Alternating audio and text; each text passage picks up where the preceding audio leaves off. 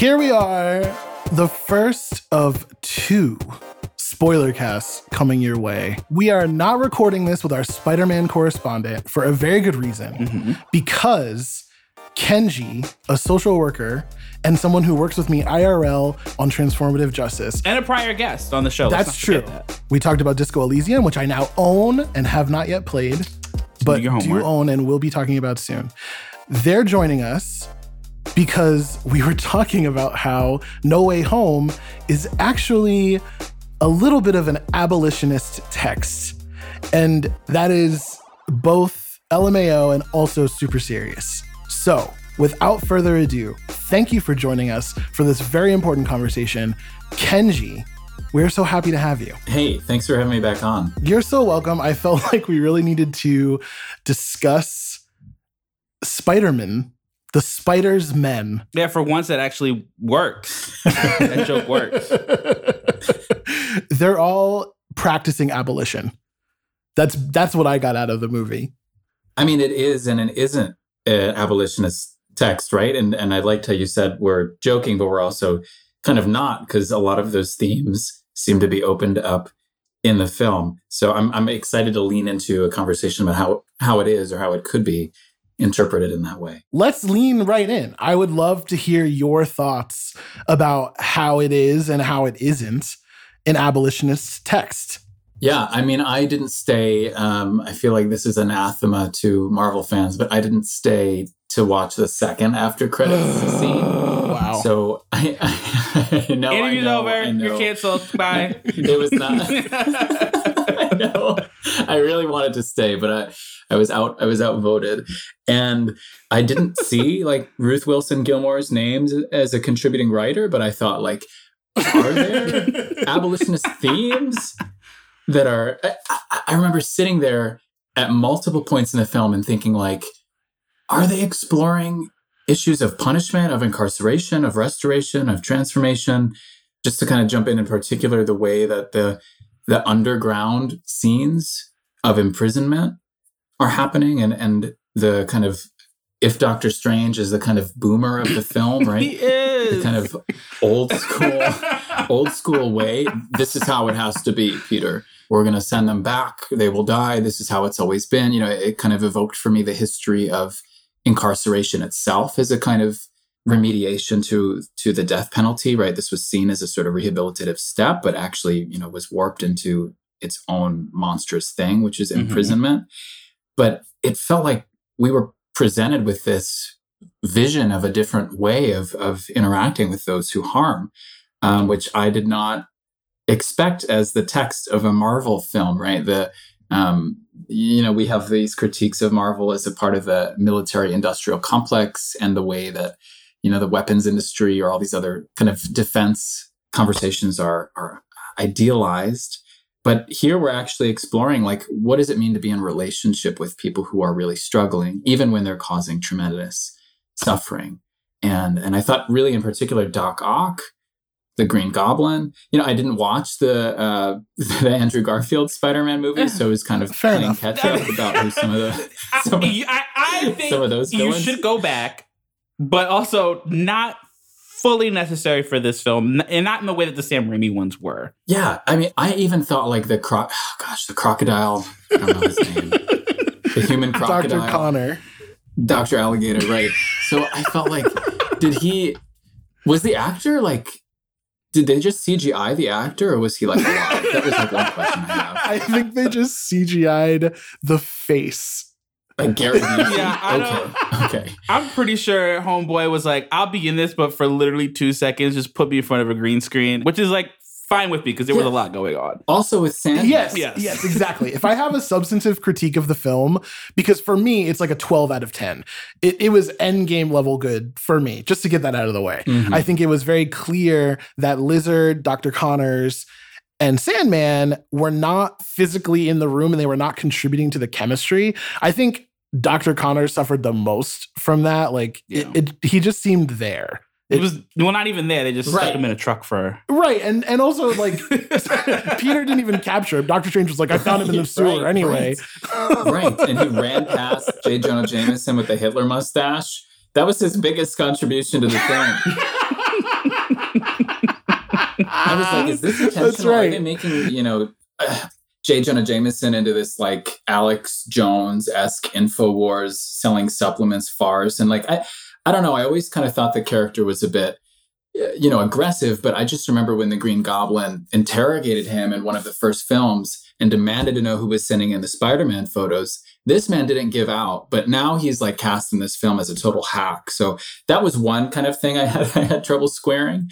And then I would also say at the end, when Peter is about to murder Goblin in the way that Goblin murdered himself at the end of the first film, I thought, I don't think I'm really buying that this kid is so angry that he's about to do this. It just felt a little incongruent with this character. Those would be my only kind of nitpicky character development things.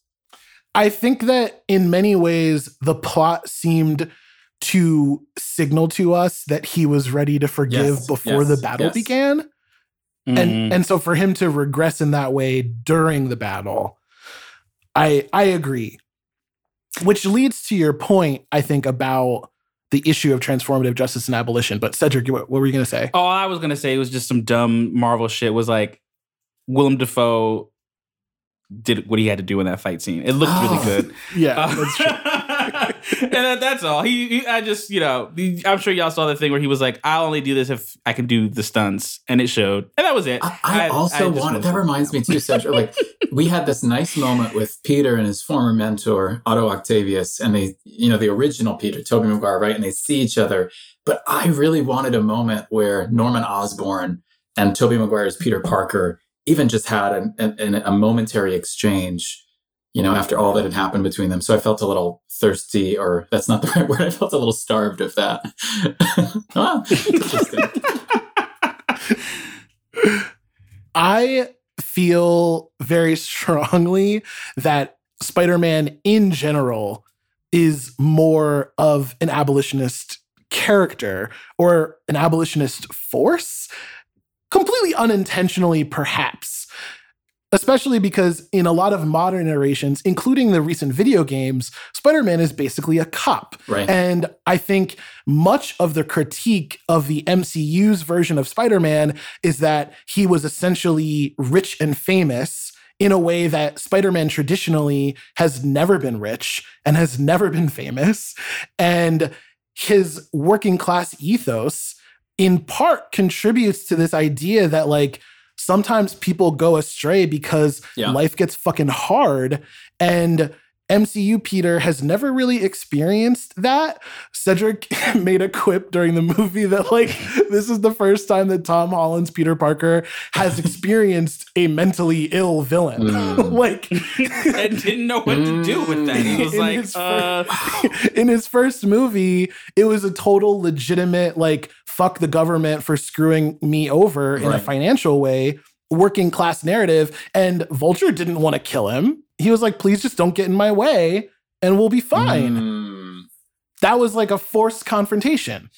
That's such a great, I haven't seen the Spider-Man movies that Andrew Garfield was in, but Peter's villains, as I recall them, especially Norman Osborn, even Harry Osborn, even Otto, I loved in the original Spider-Man movies, that this corruption of the heroic, it's almost like the archetype of flying too close to the sun. And this thing that he wanted to control, this nature then controls him. And when he said in this movie, the voices have finally stopped, I can finally hear, I just thought to myself, like, we're also talking about mental illness as a part of narratives and discourse on crime or harm or incarceration. And that to Cedric's point, this is the first time Tom Holland's Peter Parker has ever encountered villains like this. This wasn't the case for the villain in the last film. I think in many ways, Spider-Man is almost acting as the inverse of Batman in many ways, because Batman's villains in a very similar way are mostly just mentally ill and need some kind of intervention. But instead of trying to cure them the way that Peter Parker in the comics and in this movie very literally comes up with cures for all of these individual people, Batman beats the shit out of them, and then throws them in jail. Yeah. Which it's not technically jail, it's Arkham Asylum, but it's jail. It's jail. And he knows that they're not being rehabilitated because they keep breaking out and they keep continuing to cycle. be mentally ill. Yeah. Well, not that. Okay, I'm being reductive, but you understand.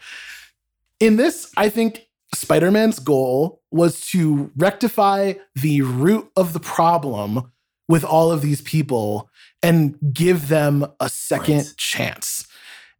And I thought that that was a beautiful ethos and in many ways captures the allure of Spider-Man in a way that MCU Spider-Man has not been directed to do in many instances. I love the observation that Arkham Asylum is basically a carceral institution, right? This is like Foucault's observation of the way that these different institutions in medicine, in education, in housing, and et cetera, are all governed by these carceral logics. The Doctor's Strange, keep them underground, send them back, deport them to their dimensions where they're going to face a grisly end, of which I'm washing my hands of any responsibility. In that sense, I think part of the film is about, if not explicitly abolitionist, it seems at least motivated by what you're talking about, Jordan, when you describe these politics of, can we figure out a different way of interacting?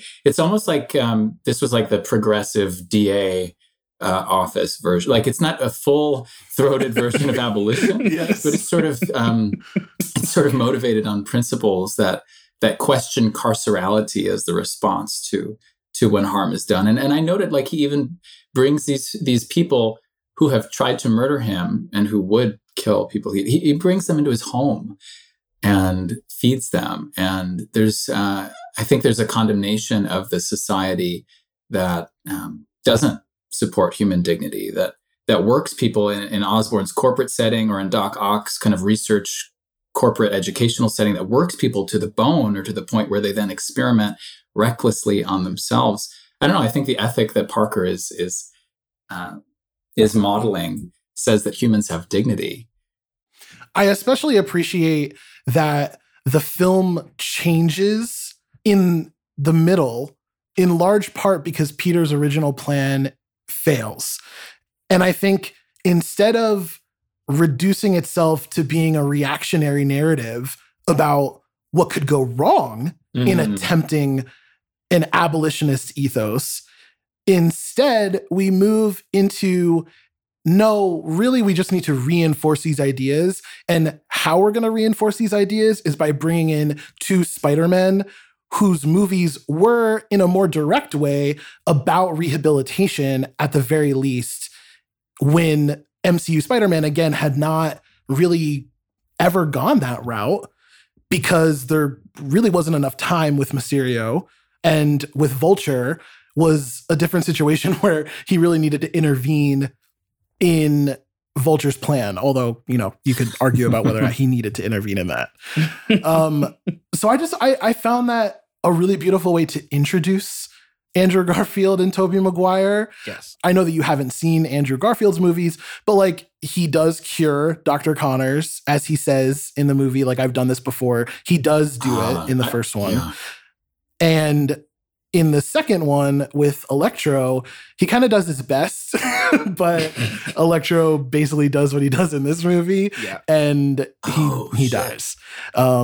Spoiler alert. So I thought that was also interesting because Dr. Connor and Sandman were actually the only ones that didn't canonically die in the movies that they were in. Right. This also helps me understand maybe why they conscripted Peter into this murderous rage towards Osborn at the end, when I thought maybe he would be more postured towards forgiveness. It's like, maybe this is also a comment that we all have, Jung's shadow side, or that we all have the potential to go overboard, to cross boundaries, to cause harm, that we have these different kind of natures. I mean, if we think about what Peter experienced as a kind of kinship with these other men who have great power and whom have maybe have responsibilities thrust upon them, I don't know. I suppose it gives me a little perspective on what they might have been trying to communicate with the final climactic encounter that the villains had. It didn't feel very, very cheap to me, I suppose, in that way. Mm. Yeah. So we could talk more in depth about the ways in which this film reinforces and also gets in the way of transformative justice as a concept. But I feel like we've really set the scene pretty well. Also, what an exciting time for an MCU movie to allow us to give us something that we could discuss within that framework. I think it's pretty cool. Yeah. Yeah. I would like to fan out though. Absolutely. Yeah. We're done with the academic bullshit. Let's talk about Daredevil. Oh, right. Yes. I'm so sorry. When Charlie Cox was on the screen, I was choked on my popcorn. I screamed and felt the kernel of popcorn going down my throat and was like, and had to get it out. I literally almost choked.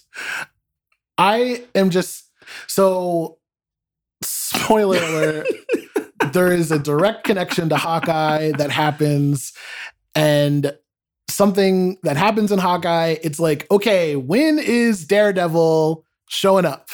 And for it to happen in this way, even if it was a very small cameo, was just so satisfying, especially just for Charlie Cox in particular. I don't know if you saw the Netflix Daredevil show, Kenji. We loved it. You should watch it. At least watch the first season. Yes. It's very excellent. Good. It's very good. And now it's important because it's canon. Oh. Well, is it canon? Maybe? Not official. I feel like they're going to soft reboot those guys. See. We'll see. We'll see what happens. Regardless, whether it becomes canon or not, it's still very, very good. Charlie Cox did what he had to do. Yeah. Charlie Cox earned the right to come back as Daredevil. Yes. It was a very good performance. And so that was exciting to see. And I wonder if he'll show up for the She-Hulk show, since it could just be that she works with him and Foggy. If there are multiple superhero lawyers running around and he'll be like an antagonist in some way, like a legal antagonist. I would love that. I don't know. That would be very interesting to see. We've already kind of talked about the introduction of the Spider-Men, but I just want to put it out there. I was emotional. Oh my God. I cried many times. Yes. During this movie. I literally had to turn around and be like, are you crying? What is going on over there? Yo, I cried when Doc Ock was tearing up the bridge coming in. And Alfred Molina. I was like, oh. They got you early. Yeah. That movie is going to be almost 20 years old very soon. And the first one will be 20 years old next year. Look, I've said it before and I'll say it again. Sam Raimi has given us so much. And we should all be eternally grateful for him. Sam Raimi has really given us a lot. I also want to say that Andrew Garfield, to me, was a fantastic Spider-Man. I really liked his portrayal. I know that the movies themselves were not very good, but I'm happy to be on record on this show saying that, because a lot of people are talking about Andrew Garfield after seeing this movie about how good he was and how they hope they bring him back to do more stuff. And now there's rumors that they are going to bring him back to do more stuff. And I just have to say he deserves, and the passion and excitement that he very clearly has for this character, and the way that they kind of got to make fun of him a little bit for being the least favorite one. Yes, number 3. Okay, Spider-Man 3, he gets it. Yes. He gets it. And I appreciate that a lot. And I feel happy that he's a good sport. And also he deserved more. Yeah. I had the feeling, oh my gosh, did I miss out by not watch? I heard they were shit, so I didn't watch them. No. But seeing him in this film, I was like, wow. He knows his place in the Spider-Archy. He's charming. And I had the same reaction. I also really genuinely loved Emma Stone's Gwen Stacy. Oh, shit. So one of the emotional beats of the film, you're not going to have understood. But because... Did she, when he caught Zendaya, is that because she fell and he couldn't catch it? I was guessing like maybe that's what happened. That's correct. Yeah. That's exactly what happened. That's exactly what they did. Wow. So they really showed Emma Stone plunging to her death? Yes. That was a brutal scene. I remember like watching that in a theater. Oh, remember theaters? Yeah. And we like everyone was just like, do you know how it happens in the comic, Kenji? When Gwen Stacy dies? No. They reenact exactly how it happens in the comic. He tries to get her with a web, and the force of her fall versus the web snaps her neck. Oh, that's right. That's right. Is that what happened in the movie? Yes. So for him to save her, I was openly weeping at that point. I got tearful, but I didn't know why. Now I know. Thank you. Oh, I was weeping. It was very emotional to see him save her and have an emotional reaction. It wasn't just like, oh, I'm Spider-Man. Okay, that's what I did. Like he cried and then I cried. We were all crying. Even more. We were all crying. I want to talk about the spider sense scene. I thought that was phenomenally well done because there were so many villains in his house and he didn't know which of them was about to do some crazy shit. And we're all thinking it's going to be Electro because he's very clearly having second thoughts. And then the Green Goblin shows up. The Goblin. Oh, masterful. A menace. Can we just take a moment to appreciate Willem Dafoe? God. Again, I already talked about him, but I love, he just, like, what? He's something of a scientist himself. Yes. It was so good. So good.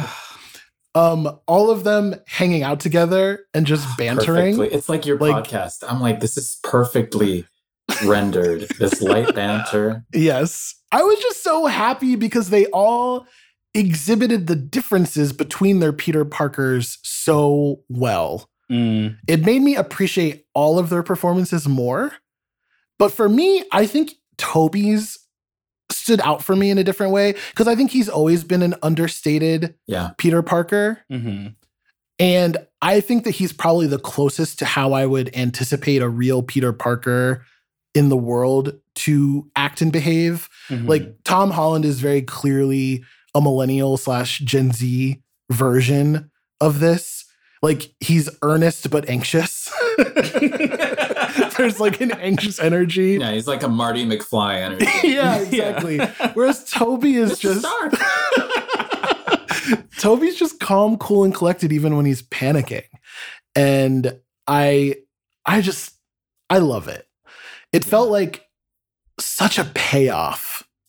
There was a scene at the very end where the coffee cup says, "It's our pleasure to serve you," or like, "We're happy to serve you," or something like that. And it was very like, yes, it was fan service from beginning to end. And they knew it and we knew it. And I'm just grateful. That's all we need. It's fine. It was so good. Do you have any thoughts about Aunt May or Doctor Strange? Yeah, I haven't seen, I'm not the most, God damn it, Kenji. Studied Marvel. I know he's got like a movie. I feel like I pick my individual superheroes in the MCU. And if I like them, I watch their stuff and I try to like learn what I can. And I know I'll miss certain things. So you're normal. The big. No. Maybe, but I was like, how are they going to set up the central premise and problem of the film? And I guess I thought the conceit of the spell being messed with kind of did work as a kind of narrative device.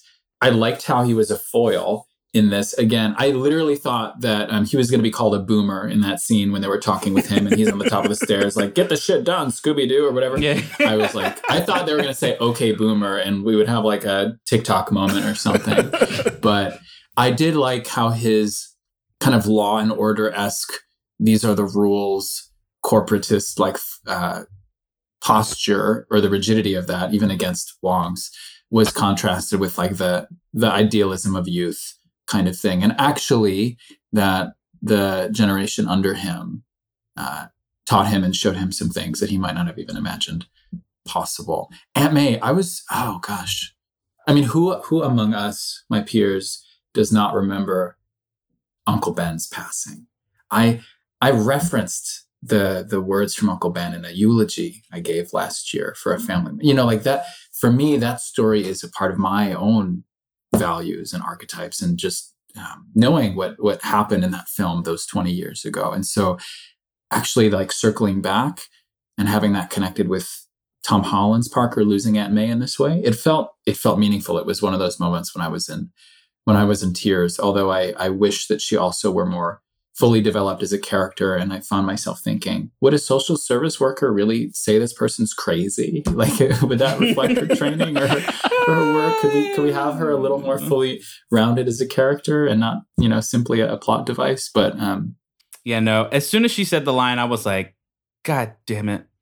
I thought she was going to walk away. I was like, no, it's too much to take away Aunt May. As soon as she said that line, I was like, as soon as she said it, though, it was over. God damn. That's when we knew, right? The fact that the other Spider-Men have the same experience and that he was like, oh, no one can understand. And they're like, buddy. Yes. We can very specifically understand.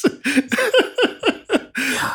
Well, I loved Endgame too, right? But if I had any critique of the film or of the MCU, of this kind of bombastic storm the barricades, not go quietly into the night, like fight against death for life itself, like, I don't know. It felt like then in this movie, we had one of the most intimate moments of these three characters bonding over their shared experiences with grief and with loss and with internalizing it and integrating it. And I just thought, like, this is part of the understated nature of the video game Spider-Man or the comic book Spider-Man that I've always been really drawn to. He's one of the only characters that I think gets this treatment in popular media. I know that comic books have gone deeper with individual characters and that you can find similar stories. In fact, the Guardians of the Galaxy video game that just came out, I would say, has a very equally emotional story at its core that is very specifically about dealing with grief. And I just recorded a whole spoiler cast for that for a different podcast. And in fact, I think if you look on our Twitter, you can see a link to it. But there's clearly other examples of this happening in the comics, but I don't think there's many other examples of this happening in the MCU and in many of the other story arcs. Like, not to say that they don't touch on grief. Perhaps WandaVision. Yeah, that would be, because I was like, oh, maybe Tony Stark, you kind of get or like Thor. Some PTSD. Yeah, but it's like so short and so like not fully realized in a way. It's triumphalistic. Yeah, that's exactly right. I thought overall that the inclusion of Doctor Strange went really well. I think that his recklessness is very clearly going to become a part of the plot of his follow-up film, which I find very interesting in the context of our earlier discussion about this perhaps being an abolitionist text, in the sense that, is his takeaway from this going to be the possibilities of otherworldly solutions, or is it going to be reinforcement that things are rigid? He's like, this shit totally hit the fan and I'm never doing this again. So, because that's kind of his villain's critique of him, is that he bends the rules too much. And I don't know, is the fact that he unleashed hell upon the multiverse going to be like, yeah, I should never do this again? Or, well, sometimes you got to break some eggs to make an omelet. I don't know. We'll see what happens with him. I'm glad that he got his ass kicked by Spider-Man, though. That was very humbling for him. Satisfying. Yeah, it was. And math. I was like, magic is not infallible in the MCU, which is an exciting thing to think about. So happy that magic is not infallible in the MCU. Him moving around in the astral plane and stuff, and Doctor Strange being like, what the fuck? That was well done. That was well done. I was a bit perplexed by the ending, and I don't know if either of you felt similarly, but like, does he have a social security number? Has he never? I'm like, how are you going to navigate? Like, do people not know him as him, or him? Is there a birth certificate on? Never thought I would find myself asking. Like, I'm just curious, like how he will.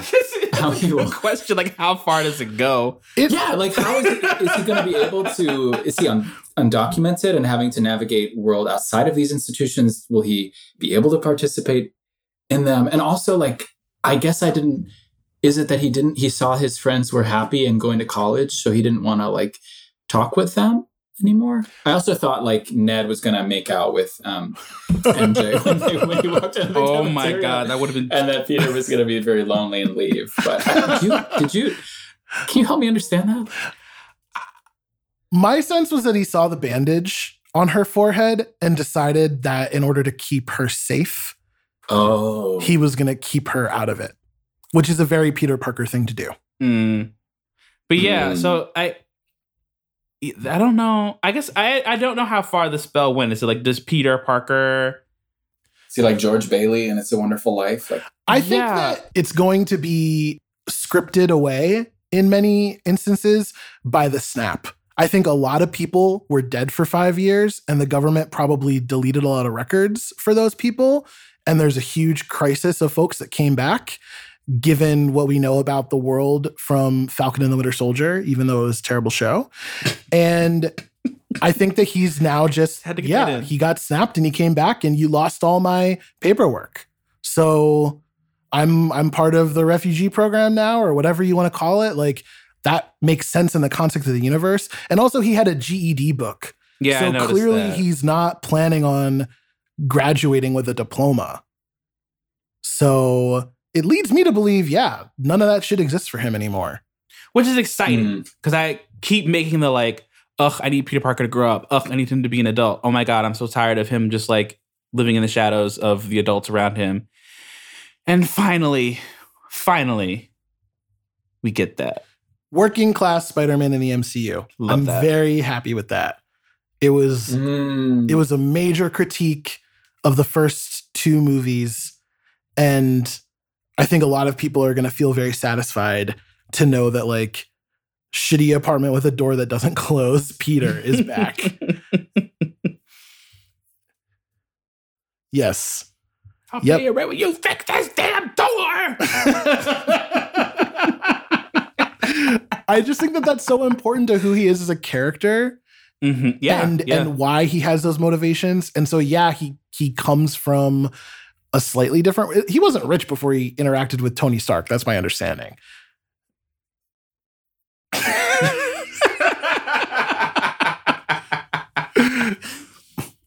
Yeah, they weren't like struggling in the same way that like the Raimi Spider-Man was. But I'm happy that struggle Spider-Man is back. And that the next trilogy is probably going to be him on the ESU campus, maybe even taking pictures for Jonah Jameson. Like, that may very well be where they go with that direction. I don't know if that would work, given how they clearly are trying to turn him into an Alex Jones type character. But I don't know. I think that the future is going to be very interesting. And I'm curious if they're going to put him on street level. Like, is he going to tango with a lot of these New York City-based superheroes and villains, because he's not getting a call from the Avengers anymore. They don't know who the fuck he is. No, and Toby's Spider-Man doesn't know who the Avengers are either. That's right. They said, nope, that shit does not exist over there. We're so sorry. No, we never did it. Thought I was going to get an X-Men tie-in, but they didn't. Alas, they didn't let us have it. Yeah, I wonder if this will also be, I think comic book writers like Eve Ewing, right, are exploring this. And this is a conversation y'all have had on the podcast before around the relationship with the police. Like, I wonder, will we see a Spider-Man in the future who's not like scanning police radio channels in order to find? I was actually surprised they included that at that one scene. Oh, at the very end, yeah. I think they said like, "Oh, would you move there? Yeah, there's crime there." Like, oh, is that where we are? Yeah. Okay. I think that we will get that Spider-Man. It's just going to be Miles Morales. Very clearly, they have a plan for Miles Morales. That tease from Electro is too much. Yes. It was too much. I was like, did you see the story of like, I think it was on Reddit, of someone, people watching that scene and a kid in the theater was like, there is one, it's Miles. Like, he said that during, I was like, it is Miles. Where's Miles? I can't wait.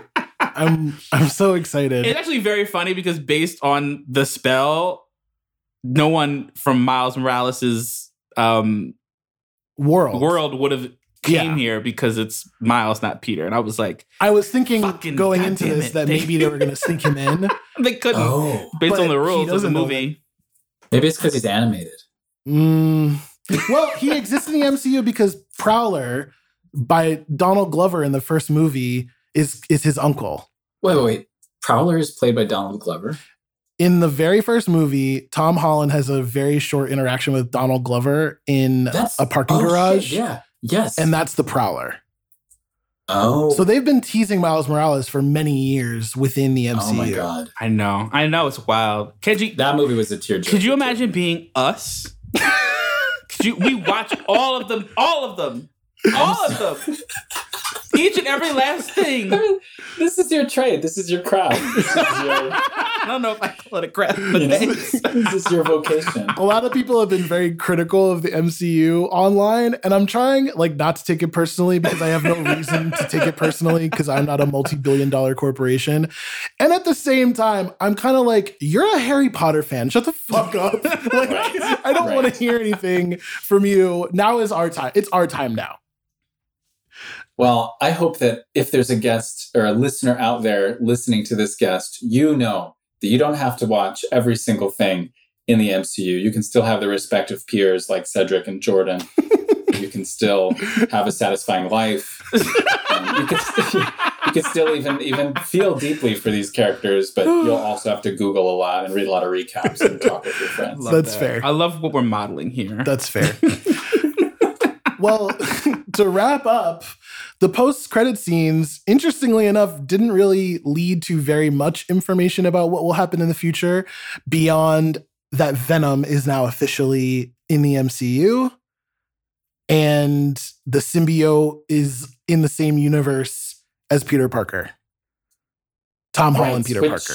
Right, Tom Holland, Peter Parker. That's right. Which is fine with me. That's all I needed. And we still don't know which universe Eddie Brock MCU or Why Venom. Why did we get Topher Grace? I don't know what we have not seen the Venom movies with Ed Hardy.